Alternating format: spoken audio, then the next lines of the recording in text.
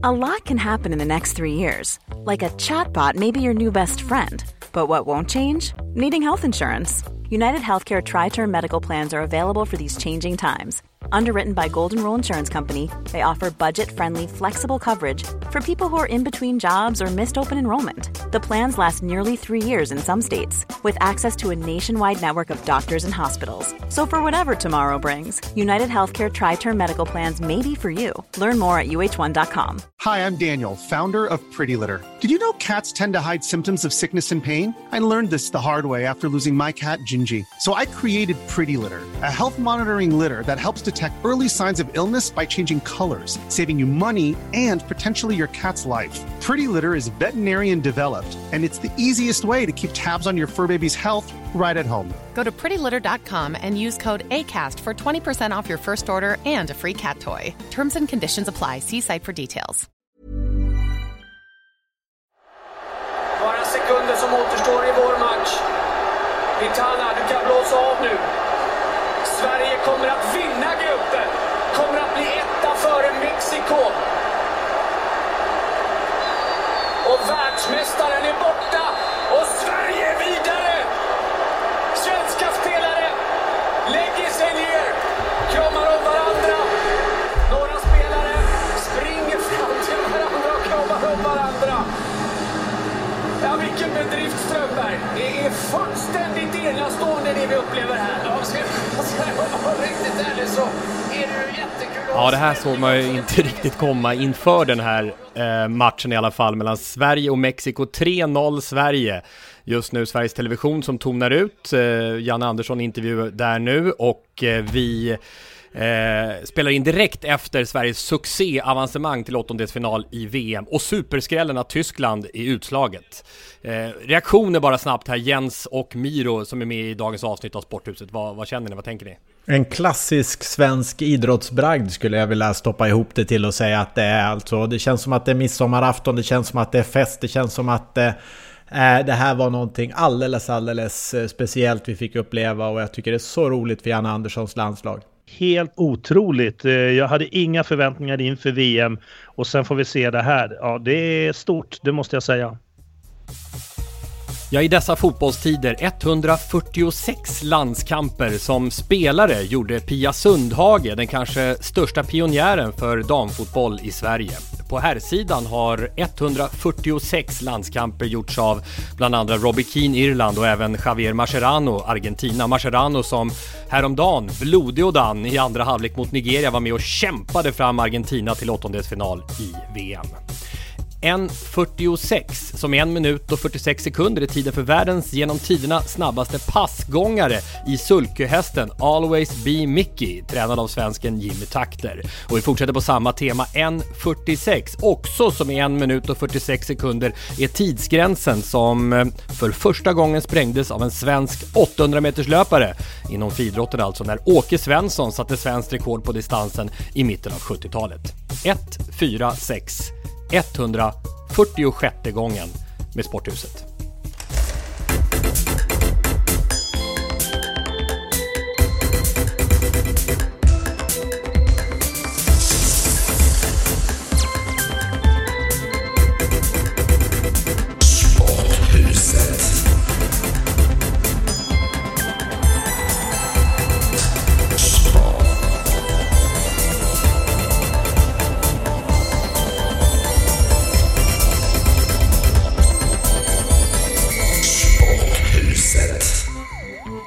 Ja, det känns häftigt att kunna vara så pass aktuella som vi är idag, direkt efter avslutad match mot Mexiko alltså.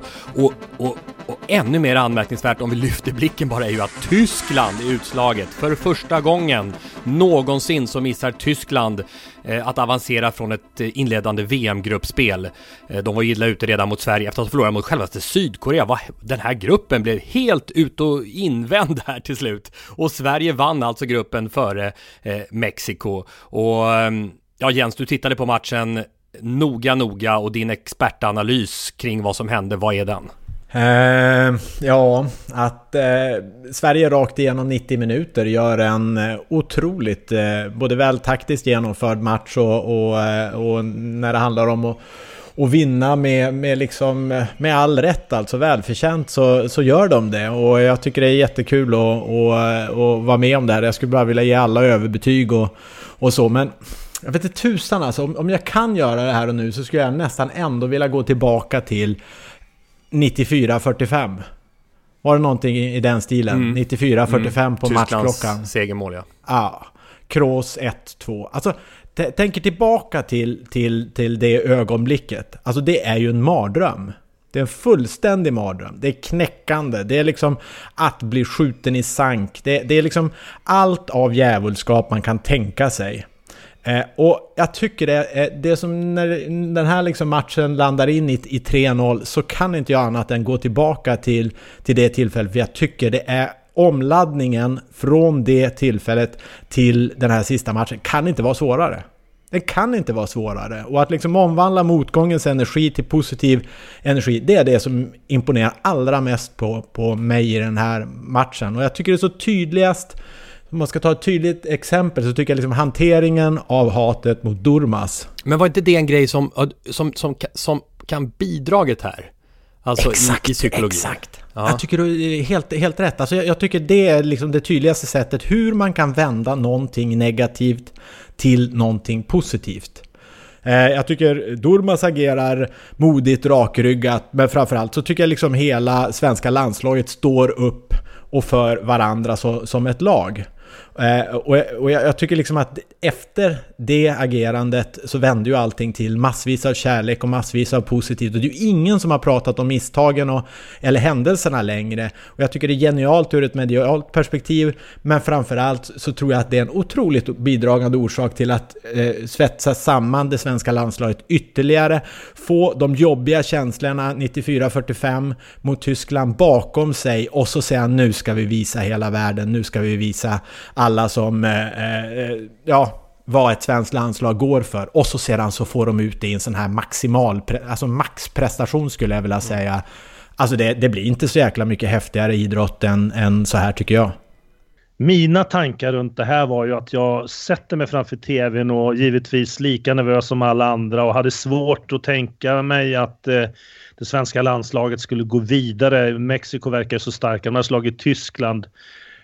Och sätter mig framför tvn och jag tycker mig känna redan efter några få minuter att herregud, Sverige är mycket, mycket bättre.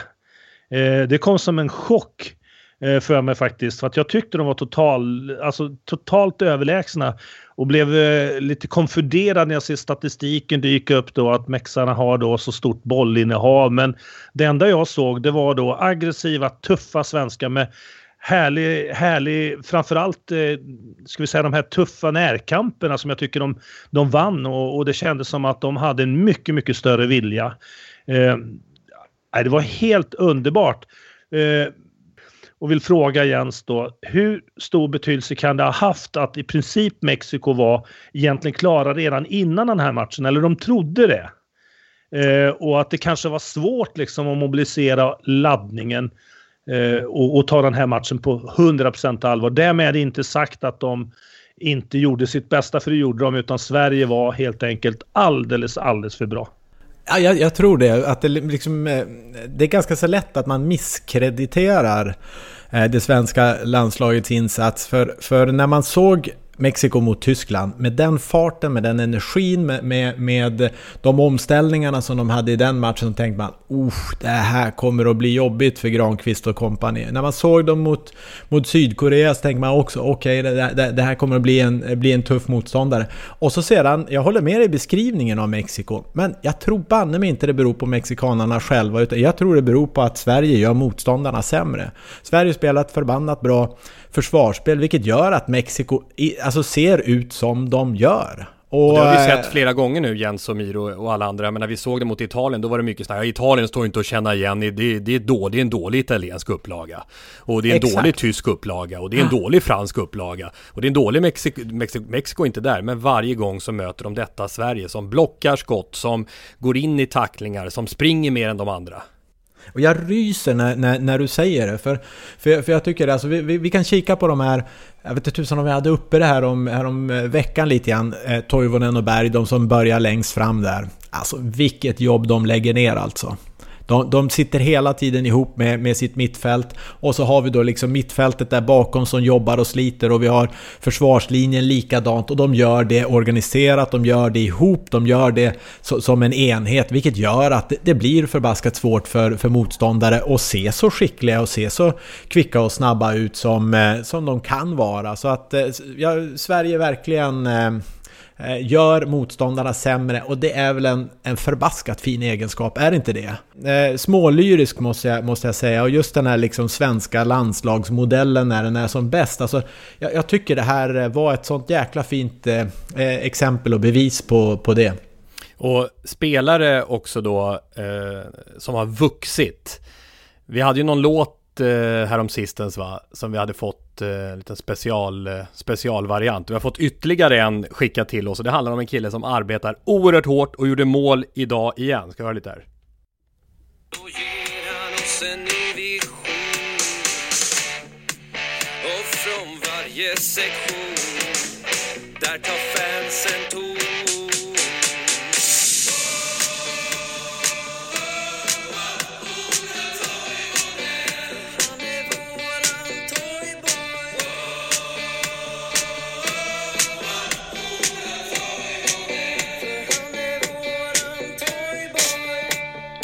Ola Toivonen, han är våran toyboy. Hårt kritiserad ofta utav fotbollsåskådarna i Sverige. Eller hårt, men han har varit ifrågasatt. Och är ju verkligen bidragande till en av de spelare som bidrar till att Sverige går vidare, känner jag. Ja, det håller jag med om. Alltså, nu ska man ju säga att Tysklands målet mot Tyskland gav ju ingenting, men samtidigt så ger det någonting. Ja, men visst gör det. Det är ju det helt brutalt vackert mål, och liksom som visar att det finns enorm skicklighet i Toivonens kropp. Och han är ju alltså den försvarsmässigt av han och Berg som egentligen jobbar ännu mer, och att då också vara med och skapa framåt och dessutom göra mål, och jag tycker att han ligger bakom en hel del i när Sverige ska vända från försvarsspel och framåt, så är ofta han länken som man går via, och att han är lugn och skön med bollen och fattar kloka beslut i de där lägena, vilket ger Sverige attacker. Så nej, han har fått en utstående del kritik, men i dessa dagar värd att ösa beröm över, liksom jättemånga, men jag håller med, han sticker ut. Vår toyboy Andreas Lindström var det som skickade. Den kan vi nynna lite på, Miro. Andra svenska spelare som du tycker sticker ut, Salar? Nej, men jag måste ju först kommentera det, väl självklart att en Degerfors pojk kan ju inte sitta och kritisera. Nej. Det är ju alla de här som har gnällt på honom, de har ju haft helt fel. Herregud alltså. Uppvuxen i Degerfors som du är. Ja, så är det ju givetvis. Jag är lite partisk, det är jag lite grann. Ja.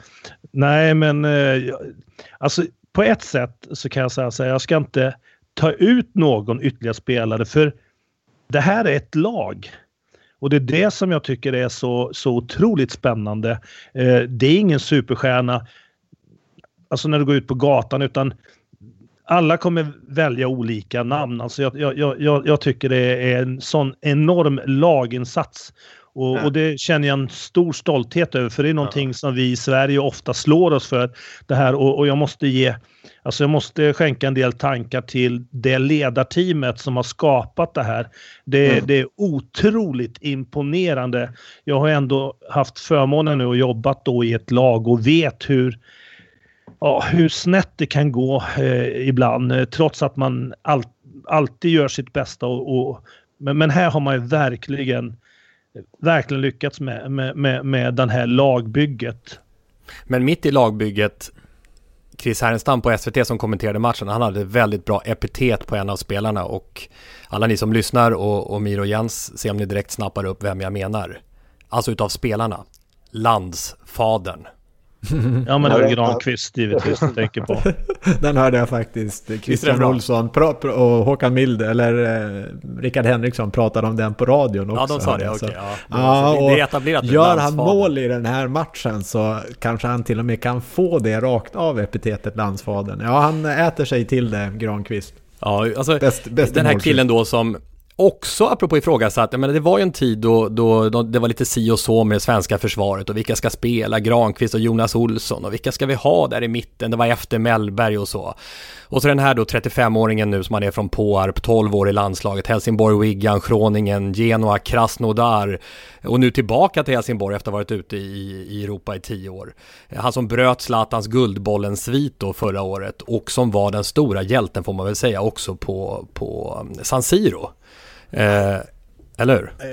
Ja, och jag ska ju villigt erkänna att när Guldbollen delades ut till Andreas Granqvist så tyckte jag att det var ett felaktigt beslut att det borde ha gått till Emil Forsberg som jag tycker då hade stått för bättre prestationer, men det råder ju ingen tvivel om vem som kommer att få Guldbollen det kommande året. Alltså det här har ju liksom Andreas Granqvist redan ristat in i den guldboll som står och väntar i något förråd. Sverige grupp 1 får möta Schweiz i den andra gruppen. Schweiz som ju spelade oavgjort mot Brasilien, ett imponerande resultat, och som i kvalspelet ju gjorde sig kända för att vara väldigt tajta bakåt, ungefär som Sverige. Höll länge jämna steg med Portugal i den gruppen när Portugal till slut vann och blev 2 i den kvalgruppen Schweiz. Så lag som är försvarsstarkt i alla fall om man ser rent siffermässigt. Och intressant att höra då, Sverige mot Schweiz, är det en 50-50 match? Hur ser ni på det, Miro och Jens? Nej, men jag tycker det är en 50-50 match. Jag hade gärna velat säga att Sverige ligger lite före där och att de är lite av favoriter, men det är det de inte är. Utan det är ganska jämnt, och jag föredrar ju då, jag vet att det är en gammal klyscha då att det är skönt att slå ur underläge, men i det här läget så känner jag verkligen att Sverige har en fördel om de möter ett lag som är klara favoriter före dem. Så det oroar mig. Jag tror att Schweiz passar Sverige. Nu är det ju liksom 8:ondel i VM och det finns inte just några enkla lag och så, men skulle man få välja ett så tror jag att Sverige eller att Schweiz skulle vara ett sånt som man hellre möter än andra lag, och att rent spelsättet som Schweiz har är lite sådär påminnande om Sveriges sätt och lagets sammansättning på sätt och vis likadant. Så jag tror faktiskt att Sverige kommer att ha riktigt goda möjligheter i matchen mot Schweiz. 50-50 så där skulle jag vilja säga. Någonstans där. Och tittar vi på spelarmaterial så har ändå Schweiz ett mer namnkunnigt lag. Det har ju alla nationer nästan, nej inte riktigt alla, men väldigt många än det här svenska laget. Så och ett lag som spelar på vilket sätt skulle du säga, Jens, om man jämför med Sverige? Ja, men liknande att det är ett starkt kollektiv, lite mer individuell flärd tycker jag med Shaqiri och Xhaka bland annat, som liksom kan avgöra en match på sätt som kanske inte så många spelare i Sverige kan göra det. Men jag tycker det svenska kollektivet som sådant slår det schweiziska. Så om de har lite mer individuell skicklighet har vi lite starkare lag, vilket gör att den är rätt god igen den matchen. Sebastian Larsson är inte med i 8-delsfinalen. Spelar det någon roll för Sverige vilka spelare som är med? Alltså, apropå det här kollektivet. Jag tänker Pontus Jansson klev in. Du var inne på det i förra avsnittet, Jens. Precis lika tätt bakom som det. Jakob Johansson gick sönder i kvalet. In med, Gustav Svensson. Jobba på. Likadant. Eller är Sebastian Larsson en kugge som kommer bli svår att ersätta? Det är ju en vinnarskalle, en pådrivare och en, tror jag, som är rätt bra på att kommunicera med övriga och så att säga hålla ihop laget under en matchgång och så, och det ska man inte underskatta. Samtidigt så tycker jag det var bra för Gustav Svensson, inte minst i den här matchen, att komma in och få minuter och göra nyttiga saker och göra viktiga saker. Så att jag tycker det hade varit lite svårare att ersätta Emil Forsberg, eller svårare. Jag tycker Viktor Claesson har varit riktigt duktig också, och faktiskt också Toivonen eller Granqvist. Så att hyfsat välbeställt ändå med Gustav Svensson in där istället för Sebastian Larsson. Nu har Torres vaknat här också. Vi ska se om vi kan få... Alltså Torres, han kom ju inte med i VM-truppen. Var inte det någonting som... Ja, det var ganska väntat, eller? Och inte Bosse heller. Som tur är. Han hade bara kunnat spela ett sån här gammaldags libero. Torres och Bosse, våra båda hundar, Miro. En av de största skrällarna i VM-historien nästan. Att Tyskland missar fortsättningen på detta VM efter förlust mot Sydkorea. Som är ju ett ganska skralt gäng. Megaflopp. Flopp. Jag tror en av anledningarna, alltså tittar man på truppen deras så har ju de antagligen en av VMs 4 bästa spelartrupper. Så rent i liksom fotbollsskicklighet så lider ju ingen brist. Däremot så tror jag att de lider brist på ledarskap. Om man tänker sig sen förra VMet när de vann med 7-1 mot Brasilien, när de vann VM-finalen mot Argentina, så har det försvunnit liksom Lahm, en ledare, Mertesacker, central linjespelare, Schweinsteiger, jag tror man får lov att säga Podolski och Klose i sitt sätt att vara. Jag tror ytterligare någon riktigt etablerad spelare som har försvunnit, som jag tror har varit under en mängd år ryggraden i det tyska landslaget, och det fanns inte riktigt någon ryggrad. Väckarklockorna gick ju redan mot Mexiko. Man tänkte nu kommer det att komma en urladdning mot Sverige, och när inte riktigt de fick ut det de ville i det, så tänker man men nu vinner de med 4-5-0 mot Sydkorea, och så blir det en förlust mot Sydkorea. Det är en mega flopp.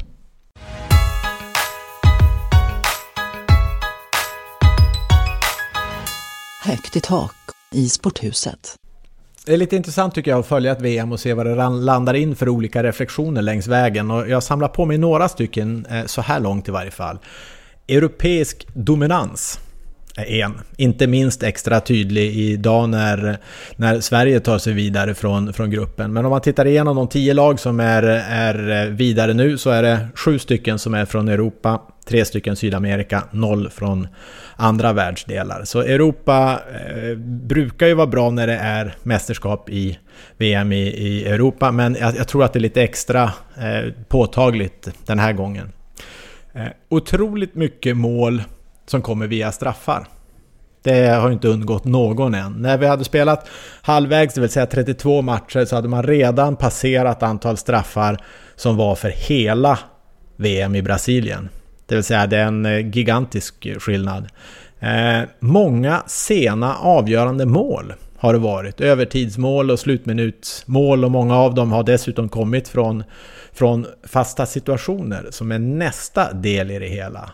Väldigt mycket mål på fasta situationer. Just nu tror jag det låg, jag gick igenom det igår, och då tror jag det var 42% av målen som kom via hörnor, frisparkar eller straffar. Så straffarna väger ju in tungt i den statistiken. Men där har man väl lite grann smått och gott. Europa dominerar, mycket mål på fasta, sena och avgörande mål.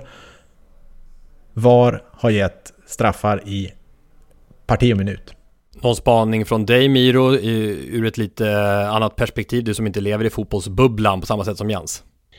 Nej, men då ska jag kanske vara lite gnällig igen. Det som irriterar mig så enormt mycket är ju fortfarande de här överdrivna skadekänningarna som jag tycker förstör fotbollen så mycket. De ligger kvar, och istället för att studsa upp, okej, det är frispark, ta den, kör vidare. Oerhört tråkigt tycker jag. Det drar ner hela betyget på fotbollen. Så det skulle jag vilja att man kom till bukt med, och att jag kanske då till och med från domarhåll faktiskt börjar påpeka detta, att det här är inte okej. Ja, nej, men där gör jag vissa jämförelser och oftast hyllar handbollsspelare. Det är helt otroligt. Det kan de verkligen gå emot, eller tackla varandra, dra varandra i armarna. De flyger och slår sig, herregud. Men räcker fram handen och hjälper dem upp, och sen kör man vidare. Och jag skulle önska att det var lite mer av det. Och det som förvånar mig ju ibland, till och med när man ser så uppenbart att de fejkar, och jag vet inte om de, nu är de ju med på VM, men jag gissar att de ser några repriser efteråt. Det är ju riktigt pinsamt, hade jag tyckt, att få det här uppspelat framför mig sen och se när jag själv ligger där och överdriver. Det var någon match i en sekvens som jag verkligen liksom tyckte var fantastiskt. Då var det någon inte som fantastiskt va? Jo. Eller kanske var det det? Ja, det kanske var det rent utav. Han föll ihop och såg ut att bli liggande där hur länge som helst. Men laget hade en fördel av bollen. De stack på ett anfall och då märkte han det. Herregud, vi är nästan fria. Flög upp och var med då och fortsatte spelet. Ja, det är konstigt med tanke på alla HD-kameror, 30 HD-kameror och videogranskningsrum och allting att man fortfarande håller på med det med tanke på hur avslöjad man blir. Vi fick ett inspel, det har ju varit mycket irritation på det här då på sociala medier och såklart under VM. Vi fick ett inspel till @Sporthuset där vi finns på Twitter ifrån Rasmus Magnusson. Och han vänder på det lite då, även om du såklart har en klockren åsikt där Miro som väldigt många kan stämma in i utan att det händer någonting ska vi säga. Det händer ju ingenting i den frågan utvecklingsmässigt. Men jag förstår att filmningar upprör folk och jag gillar inte heller såklart. Men att filmningar ska få så stort utrymme i diskussionen av alla regelbrott tycker jag är en form av moralpanik. Det är ett regelbrott som är ett väldigt litet problem jämfört med massor av andra saker. Det fortsätter att blåsas till försvarande lag i alla 50-50 situationer. Försvarare får fortsätta med sina fasthållningar trots videogranskningar och taktiska varningar som att driva ner en spelare i fart i ett kontringsläge. De defensiva fusken uppmärksammas för lite i all hets som filmningar. Jag känner det också lite grann så det är klart att nu när man ser de här repriserna och slow motion och allt det som händer att när det på en hörna hur man beter sig mot varandra, hur man håller i varandras tröjor, brottas. Men på något sätt så är det ändå en kroppskontakt och båda är med på det på ett annorlunda sätt. Så att det, alltså, även om det inte är tillåtet så på något sätt så ingår det i spelet på ett annorlunda sätt.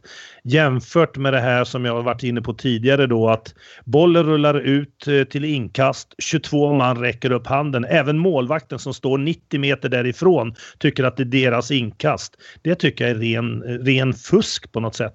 Och det här med att överdriva de här skadorna, då menar jag så här, de kanske har fått frisparken men vad som händer är ju att de fördröjer spelet och det blir segt allting så att det är det jag tycker också är en del av det obehaget när man rullar runt där och ligger kvar till i flera minuter.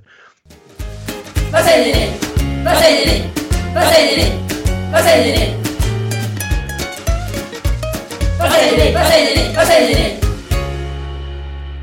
Ja, vi är mitt inne i snacket om fotbollen och saker som irriterar och som vi gillar under pågående VM. @Sporthuset på Twitter eller sporthusetpodcast.se. Där finns kontaktformulär på webben, alltså sporthusetpodcast.se. Det som Miro var inne på senast, som ett påhäng på det är ju det här snacket om tilläggstid som ju du har varit inne på Jens tidigare. Vi tar den vända till. Din point Jens har ju varit att köra effektiv tilläggstid. Och nu var det väldigt många som var upprörda här för Hugo Lindmark skickade till exempel, nu har jag granskat det här noga, det var Portugal-Iran. 1 minut 52 sekunder som tvivelsutan är tid som domaren bara snor från Iran på stopptid. Det är ju den tid det tar att genomföra den här videogranskningen och Portugal att genomföra ett byte och så. Då 6 minuter som stod på tavlan borde ha blivit 8,5 eller något sånt där, men så blåste domaren av i 7. Benny Halvarsson hör av sig och säger att han klockade sista 15 minuter i en Champions League-semifinal. Man spelade bara 6,5 av 15, alltså mindre än hälften. Och tillägg blev 4 minuter. Baserat på vad då? Och flera börjar ju också faktiskt i flödet och prata om effektiv speltid hela matchen, vilket ju är ett jättesteg. Det skulle ju verkligen vara att bryta fotbollens kanske DNA då. Men din grej Jens, och intressant att höra vad ni säger här, det är ju att åtminstone ha det på tilläggstiden. Där tid bara försvinner. Jag tycker effektivt speltid hade varit oerhört intressant att testa och vi har väl varit inne på det för jag tror det är Holland som man testar det i någon liga där och jag tycker det ska bli oerhört intressant att se för att det är så effektivt speltid. Jag som går igenom och videoanalyserar massa matcher brukar ibland välja en tjänst där jag får matchen nerklippt till effektiv speltid och då är en halvlek ganska så prick 30 minuter. Så effektiv speltid är ungefär 30 minuter. Så det skulle vara ganska så lätt att överföra effektiva speltiden. Så att man liksom kör 2 gånger 30 istället för 2 gånger 45 rullande då. Men med effektiv speltid tror inte jag att man kommer att komma åt allting. Det kommer inte lösa alla problem. För man vill ju hålla upp ett tempo i matchen. Det är ju en viktig del i det hela. Och annars blir det ju amerikansk fotboll att det blir enorm... Alltså jag tycker att det är löjligt man håller på att tjattra om det när det gäller VAR. De korta avbrotten, det är väl inget att tjattra om. Men däremot när det blir effektiv speltid, då kommer det bli reklamavbrott och så säkert i spelet till och med. Och fler breaks och så. Ja, så kan det ju vara, men framförallt vill man ju hålla igång. Man vill att matchen ska pulsera så mycket som möjligt och vara igång så mycket som möjligt. Så då får man ju egentligen fundera på att hur ska vi ha då med tiden vid inkast, tiden vid hörnor, tiden vid frisparkar? Ska man begränsa den likt handbollen, att du måste sätta igång det hela? Det är ju faktiskt en tanke som jag tror man behöver fundera på. Och man vill ju också begränsa möjligheten att störa spelrytmen.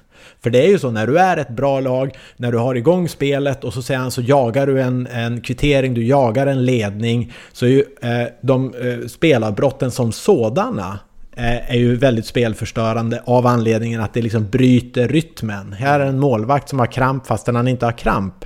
Och så sedan måste läkarteamet in och målvakten kan man inte ta åt sidan, och därför får man per automatik 1,5 minut och hämta andan om man är det försvarande laget, och dessutom bryter man rytmen för de andra. Det löser ju inte effektiv speltid. Bara för att man får så att säga spela alla sekunder, så innebär ju det att man får fortsätta i det sköna flow man var i. Så det finns ju både svårigheter och bra grejer med den effektiva speltiden, men jag tycker det är värt att börja och testa det på tilläggstiden.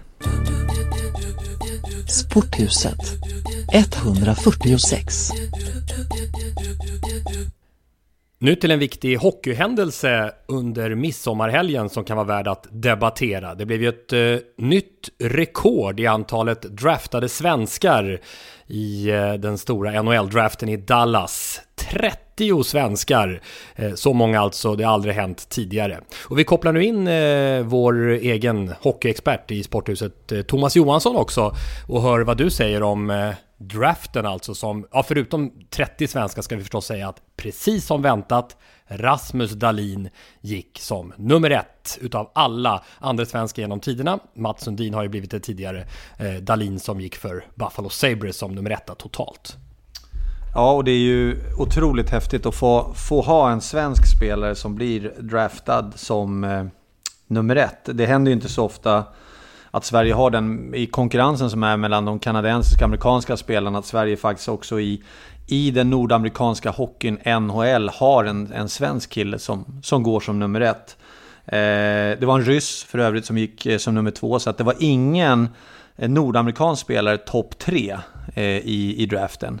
Och det är inte vanligt att det händer. Så att Rasmus Dahlin absolut värd att gå 1. En enormt duktig hockeyspelare och en enormt talangfull hockeyspelare som har en del utvecklingspotential kvar, framförallt i sin defensiva sida, men hans rörelsemönster, hans puckkontroll, hans blick för spelet, hans mod, hans mentala styrka, alla de ingredienserna är på plats, så att det är absolut värd att bli draftad som nummer 1. Vad sticker annars ut tycker du från draften, om du vill plocka fram en rubrik kring, då tänker jag framförallt kring det här svenska fenomenet då? Det svenska fenomenet har ju visat sig att det är 14 backar som blir draftade i året. Av 30 svenska spelare så är det 14 som är backar. Och det visar ju att vi har under ett antal år haft en enorm framgång med den utbildningsmodellen som man jobbar med för att få fram de här kreativa, rörliga, i mångt och mycket ganska skridskoskickliga backarna rent generellt. Merparten också, de backarna som syns mer, är ju de offensiva. Jag tänker på sådana som Rasmus Dahlin, Adam Bokvist. Du har de som verkligen är kreativa. Sen finns det ju större backar, en sån som Ginning till exempel, som också är en stor back, men kanske mera fokuserad på sin defensiva sida. Men ännu tydligare blir det om man säger att 5 stycken gick i första rundan. Ja. Alltså 5 backar i första rundan. Så 5 av dem är 15 i runda 1. Ja, det är helt galet egentligen att utav 6 spelare som totalt sett går i runda 1, så är utav 6 svenska spelare så är 5 defensiva pjäser. Vilket är otroligt häftigt och ett bra kvitto också till att Sverige under många år har gjort någonting. Jag tror också mycket, om man tittar på hur det svenska spelet är idag i SHL, så de lagen som är framgångsrika, det börjar oftast med en kreativitet nerifrån. Alltså att du har kreativa spelare djupt i banan som klarar av att sätta igång ett bra spel, som klarar av att bryta ett mönster nerifrån och därifrån sen skapar en offensiv. Många lag idag i SHL spelar med puckkontroll. Det gör att du behöver, för att kunna ha puckkontroll så måste du kunna ha skickligheten på klubban, 2, rörligheten på skridskorna och sen så också låta killarna utvecklas i sin kreativitet. Det här har ju varit en guldgruva för dig det här. Ja. Och du var en kreativ back, men då var det ju mer sarg ut och dumpa i runden och spela enkelt ut med pucken ur zonen, sarg ut. Ja, men sen är väl också kanske i hand med det här så går ju också ett annat ledarskap in också i en ny tid med mera ett utvecklande ledarskap och ett, jag ska inte säga förlåtande, men ett tillåtande ledarskap.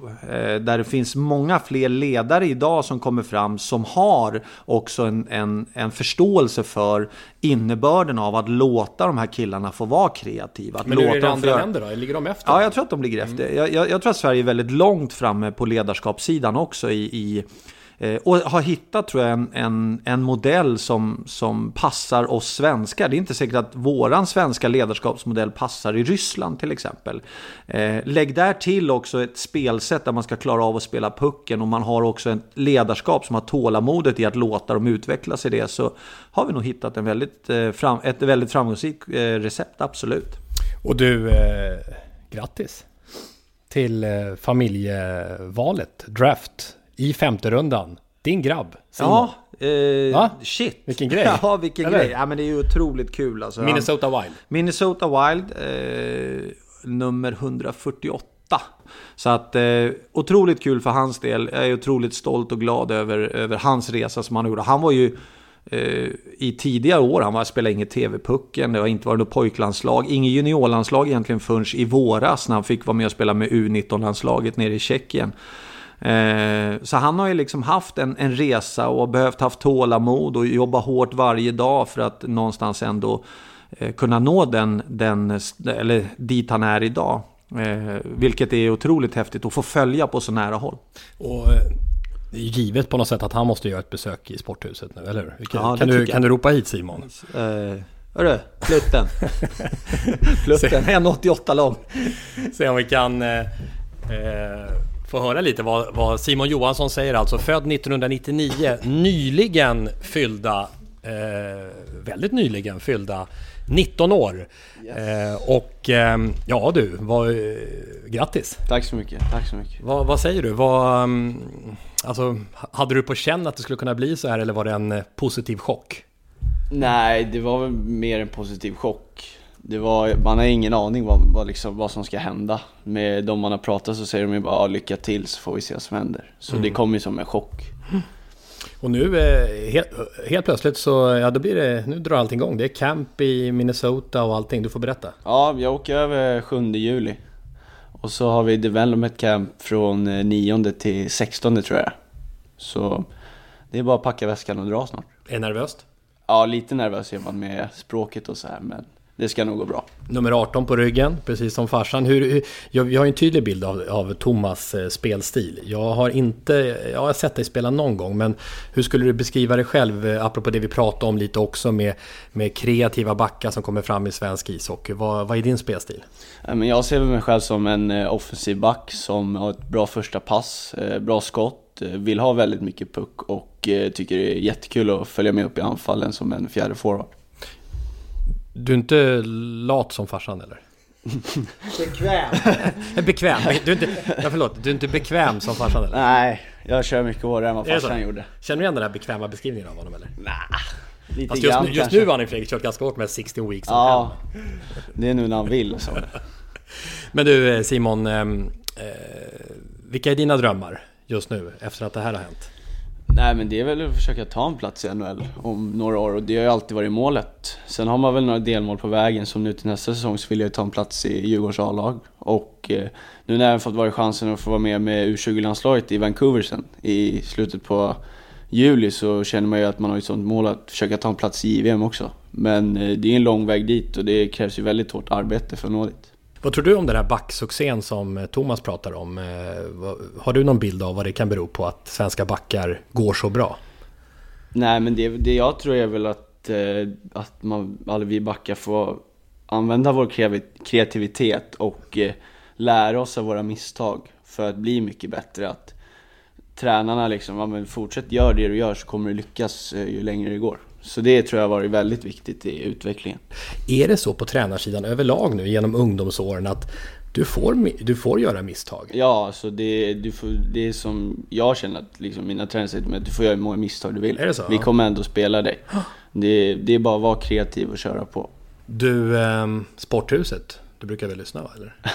Ja, ibland blir det. Ja, för jag tänker, är det någonting vi kan göra för att liksom få en större andel yngre publik, så får du, alltså, vad vill du höra om?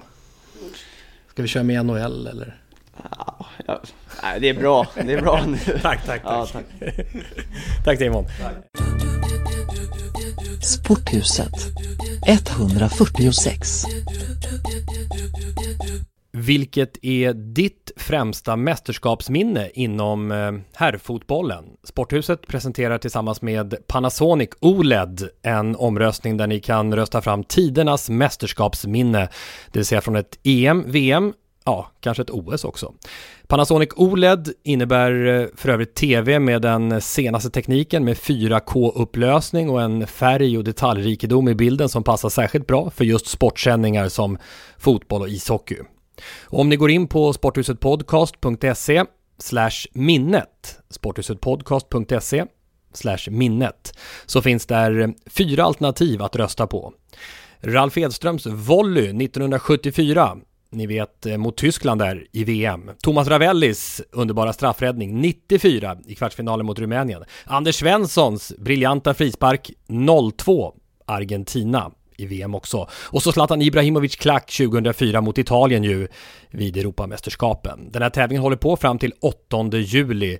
Och den som röstat på det alternativ som får flest röster och dessutom gjort den enligt juryn bästa motiveringen, ni ska motivera det här också, vinner ett par trådlösa hörlurar med retrodesign och utlovat toppljud. Men Jens, du som minns allt där, eller förresten minns du Ralfs volley 74? Det är målfoto, va? Såklart att jag gjorde. Ja, du gör det, ja. 8 år. 8 år då. I varje fall skulle fylla 8 år. Vad säger man? The first cut is the deepest. Alltså de bilderna är ju speciella för mig. Det är ju det första mästerskapet som jag verkligen minns och kommer ihåg och fattar vad det var som hände. Och så den volyn. Och vad är klockan? Den underbara kommentaren. Vi har haft en kärleksbombning, tror jag. Den är ju väldigt speciell. Ja, vi hade en kärleksbombning utav själva vad är klockan där som var kommenteringen från Bengt Grive. Men sedan så är ju 04 måste jag säga, och Zlatans klack är också väldigt speciell av anledningen att jag var där på plats. Och får man uppleva någonting där på plats i nuet där med alla de svenska fansen i Porto och på det magiska sättet också, så blir den är nästan så en slår ut the first cut is the deepest, Ralf Edströms volley ändå, måste jag säga. Just var där på plats med en kompis som var dittagen på svensexa. Förstår vilken häftig grej att åka på en svensexa och få uppleva den matchen. Så hårfin målfoto mellan dem, men Zlatan-klacken går lite grann före med en noslängd. Sporthusetpodcast.se/minnet alltså för den här tävlingen. Ska vi kärleksbomba? Ska vi kärleksbomba? Nu ska vi kärleksbomba. Ja, vi ska kärleksbomba. Kärleksbomba. Kärleksbomba. Kärleksbomba idag. Ja, men det här passar ju alldeles utmärkt med 2 friidrottsprofiler i form av Miro Salar och Tommy Åström att just kärleksbomba underbara blixten Usain Bolt. Varsågoda. One love, one heart, let's get together and feel alright. Usain Bolt sjunger Bob Marley, Jamaicas 2 största stjärnor genom tiderna, alla kategorier. Jamaica, öriket med mindre än 3 miljoner invånare som ju dominerat sprintlöpningen i världen de senaste 10 åren. Ett fenomen i sig. I en sport som ju verkligen kan utövas över hela världen med den enklaste av grundkriterier. Vem springer snabbast? Jo, den som sprang snabbast, det var ju Usain Bolt, som i fjol avslutade sin enastående karriär. 8 OS-guld, 11 VM-guld, 100 meter, 200 meter och stafett. Han vann 100 meter och 200 meter 3 olympiska spel i rad. Det har aldrig tidigare gjorts utav en sprinterlöpare. När Bolt uppmanas också här i klippet ni hörde att sjunga eller showa eller bjuda på sig själv, så har han aldrig tvekat. Världens största friidrottare genom tiderna har alltid visat en oförstörd glädje till idrotten genom hela karriären. Det är någonting som du och jag, Miro, har fått känna på under de här åren som vi bevakade honom faktiskt under hela hans storhetstid 2007 till 2017 under en 10-årsperiod. Fenomenet från Trelawney i nordvästra Jamaica, 15 mil från huvudstaden Kingston. Tänk att föräldrarna Wellesley och Jennifer som drev en matvaruaffär skulle få denna superstjärna och detta unikum som son. Juniorvärldsmästare för 19-åringar redan som 15-åring. Historiskt det är också då 2002 i Kingston, samma mästerskap där Carolina Klüft förresten också blev juniorvärldsmästare. Den yngste juniorvärldsmästaren genom tiderna, det visade vilket fenomen han var redan i unga år. Juniorvärldsrekord 2004 som 17-åring på 200 meter. Det stora genombrottet på seniorsidan kom inte i hans första seniormästerskap, men däremot när det var dags för OS 2008 i Peking och dessutom världsmästerskapet 2009 i Berlin. I Berlin, de båda världsrekorden som fortfarande står sig, 19:19 på 200 meter och 9:58 på 100 meter. Men det största genombrottet kom ändå där i Peking när vi var på plats på Radiosporten och framförallt får man nog säga 200 metersloppet. I need to go faster. Faster than lightning. I need to go faster. Faster than bullet. To go faster, I need to work harder. I need to keep driving to the finish where the glory begins. When I get the energy. Han är fullkomligt överlägsen. Och vad blir tiden? Den blir 19:31! 19:31! Nytt världsrekord! 19:31! Nytt världsrekord! Han slår Michael Johnsons omöjliga notering och hela friidrottsvärlden, hela Peking skakas om. You're not gonna catch me, you're not gonna beat me. I need to go faster. Faster than lightning. When I get to top speed, I burn on the afterburners. Listen to the crowd get loud. That's when they get up, get down. Listen to the crowd, listen to the crowd. Up, get down. Usain Bolt, Tyson Gay, Safa Powell. Världens 3 snabbaste någonsin. Färdiga. Vi får iväg löparna och det är en ganska bra start på Usain Bolt. Bolt leder före Gay. Bolt dominerar loppet. Usain Bolt. Bolt i Berlin. Han leder före Gay. Och Bolt kommer att vinna på 9:58! 9:58 är det nya otroliga världsrekordet. Har ni hört där hemma? I need to go faster. It's all about what you want if you work harder. I need to work harder. It's all about what you want if you go faster. Faster than lightning. I need to work harder. Faster than bullet. I need to keep driving to the finish. Det finns ju så otroligt mycket man kan säga som är unikt med Usain Bolt. Men det som kanske sticker ut allra mest, det är ju de här enorma tiderna kan du göra redan som 15-åring som du var inne på. Alltså han sprang som 15-åring 200 meter redan då i närheten av Wismans svenska rekord. Ska vi prata rent sprintmässigt, om vi pratar 100 meter som det som ju är väldigt, väldigt unikt med honom är ju då, tack vare sin stora steglängd och sin storlek så behöver han endast ta 41,5 steg för att springa igenom den här 100 metersloppen, medan övriga brukar ligga någonstans mellan 43 och 45 steg. Och då förstår ni själva att om man har samma frekvens, ja då vinner man med de här metrarna som han har ständigt har gjort. andra saker som man alltid har pratat om är ju då att han är dålig i starten. Och det stämmer till viss del. Tittar man på världsrekordloppet så är det första 10 metrarna egentligen som någon annan hänger med. Men allt övrigt är han klart bäst. Tittar man på en sån sak som accelerationen så tar det alltså 60, nästan 70 meter för Usain Bolt att få upp topphastigheten. Vilket innebär då att när uthålligheten kommer in sista biten så har en kortare väg kvar till målet, medan de andra då som accelererar normalt sett upp till 40 meter blir chanslösa på det sättet. Så då ser det ut som att han springer ifrån dem, men det är det alltså att han tappar ju egentligen minst i topphastighet. Allt det här är ju som sagt helt unikt med honom, och då vill jag passa på att säga det. Därför är jag helt övertygad om att det handlar inte om doping, vilket är väldigt, väldigt lätt att dra paralleller till eftersom vi vet att många sprinters har fallit i den gropen. Men hans ringa ålder när han gör den typen av enorma resultat, men också hans unika sätt att springa gör ju då att han har varit helt outstanding. Och som inte var nog med det när det gäller allt fysiologiskt, Miro och alla andra, så är det ju också så att han psykologiskt har visat sig vara en vinnare på många sätt. Det kanske allra häftigaste loppet, jag menar, annars var det ju solo-race där det handlar om att sätta rekord för honom. Men det var ju det som hände i hans sista VM-guld på 100 meter när han mötte Justin Gatlin. Gatlin som hade dominerat världsscenen hela säsongen. Bolt skadeproblem. Alla trodde på Gatlin. Det skulle kanske till och med bli spel mot ett mål för att tala fotbollsspråk till Gatlins fördel. Men istället så var det så att Bolt efter semifinal och så vidare, vi pratade om det i Sporthuset då, ett av de tidigare Sporthuset-avsnitten, att han knäckte Gatlin på vägen fram psykiskt och sa vi ses i finalen. Finalen, ja.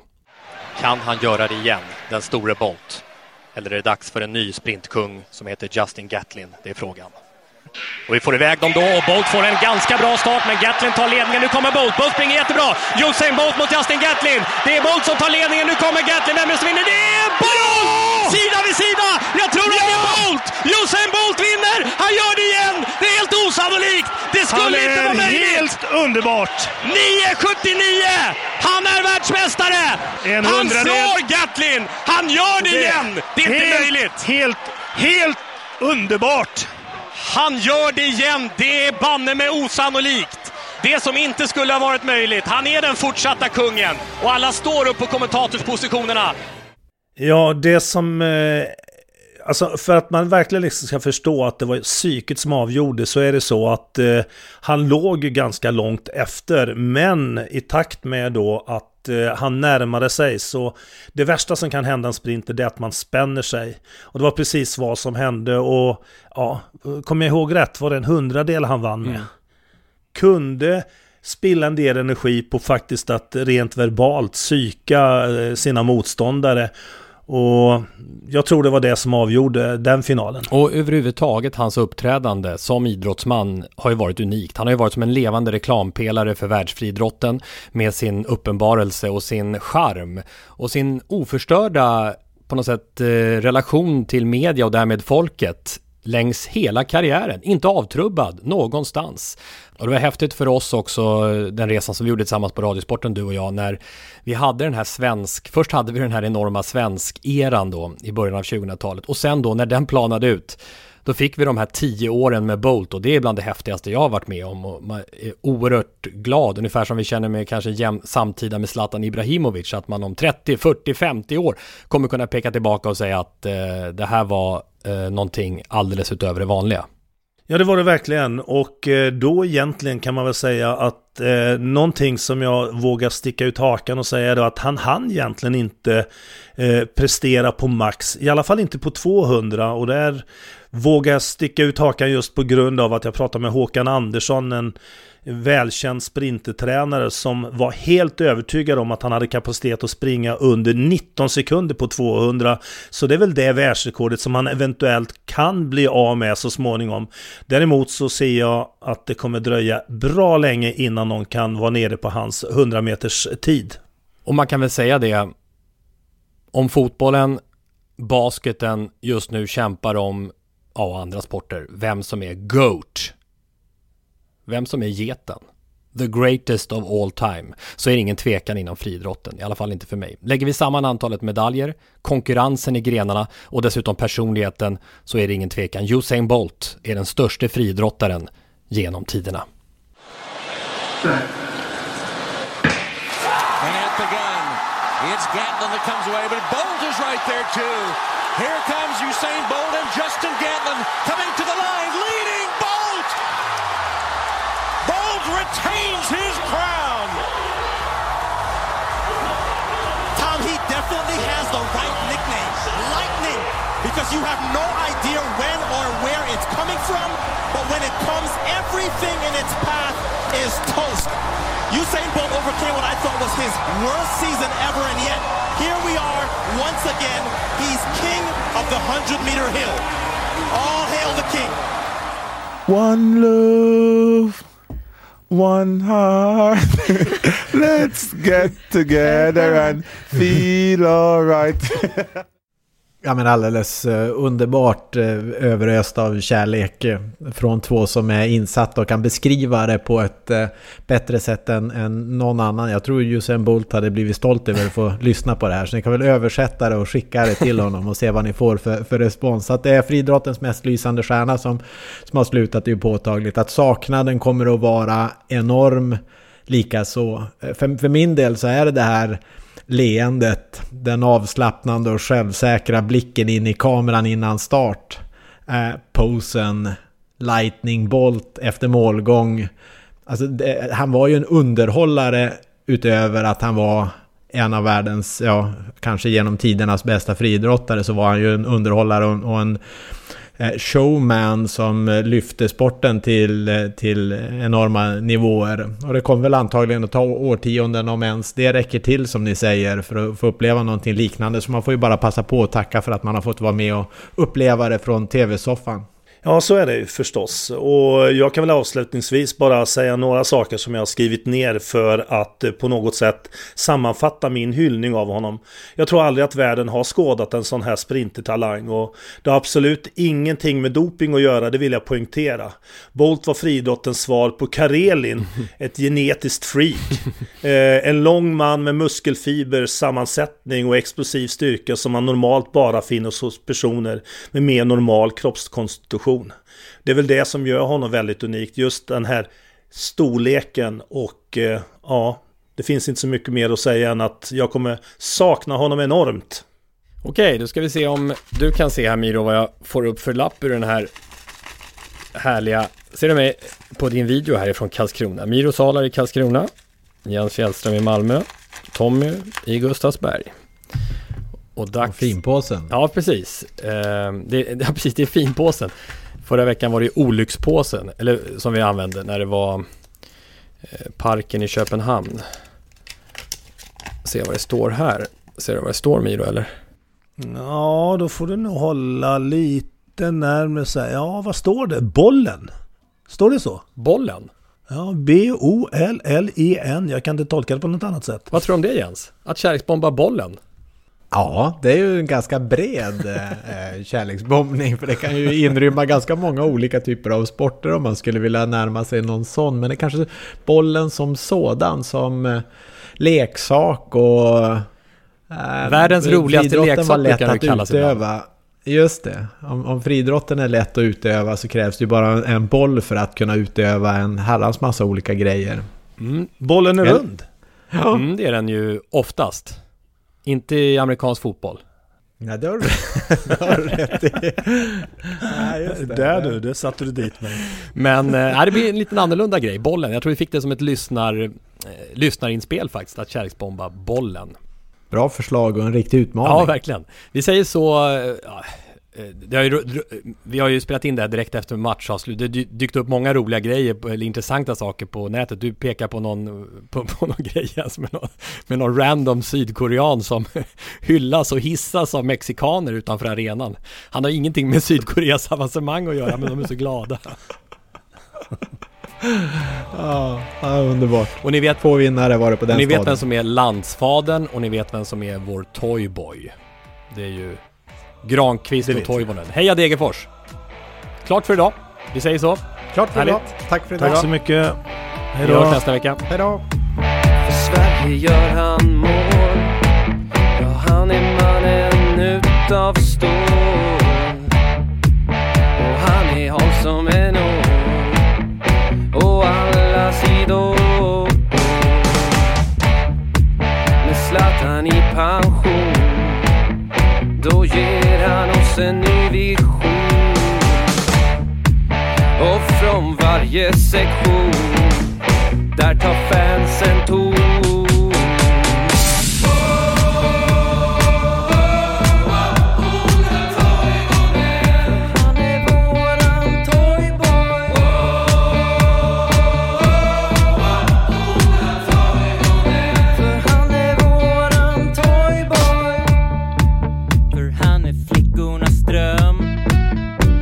Men motståndarens mardröm.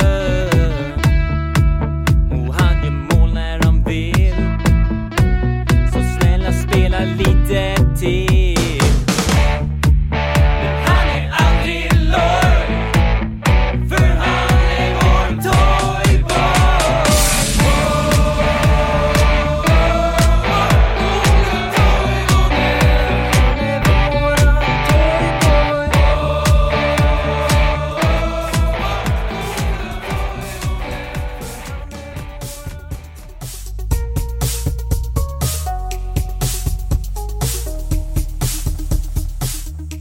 Sporthuset produceras av Tommy Åström och Martin Söderberg. På webben sporthusetpodcast.se. Jinglar gjorda av sånggruppen Sonora, Patrik Åman och Jonas Jonasson. Hörs nästa vecka, JP.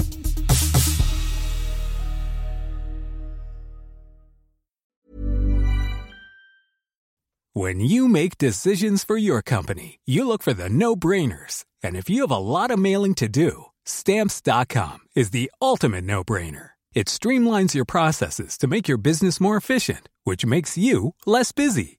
Mail checks, invoices, legal documents, and everything you need to keep your business running with Stamps.com. Seamlessly connect with every major marketplace and shopping cart. Schedule package pickups and see your cheapest and fastest shipping options from different carriers. With rates up to 89% off USPS and UPS rates. And with the Stamps.com mobile app, you can take care of mailing and shipping wherever you are. Make the same no-brainer decision as over 1 million other businesses with Stamps.com. Sign up with code PROGRAM for a 4-week trial, plus free postage and a free digital scale. No long-term commitments or contracts. That's Stamps.com. Code PROGRAM.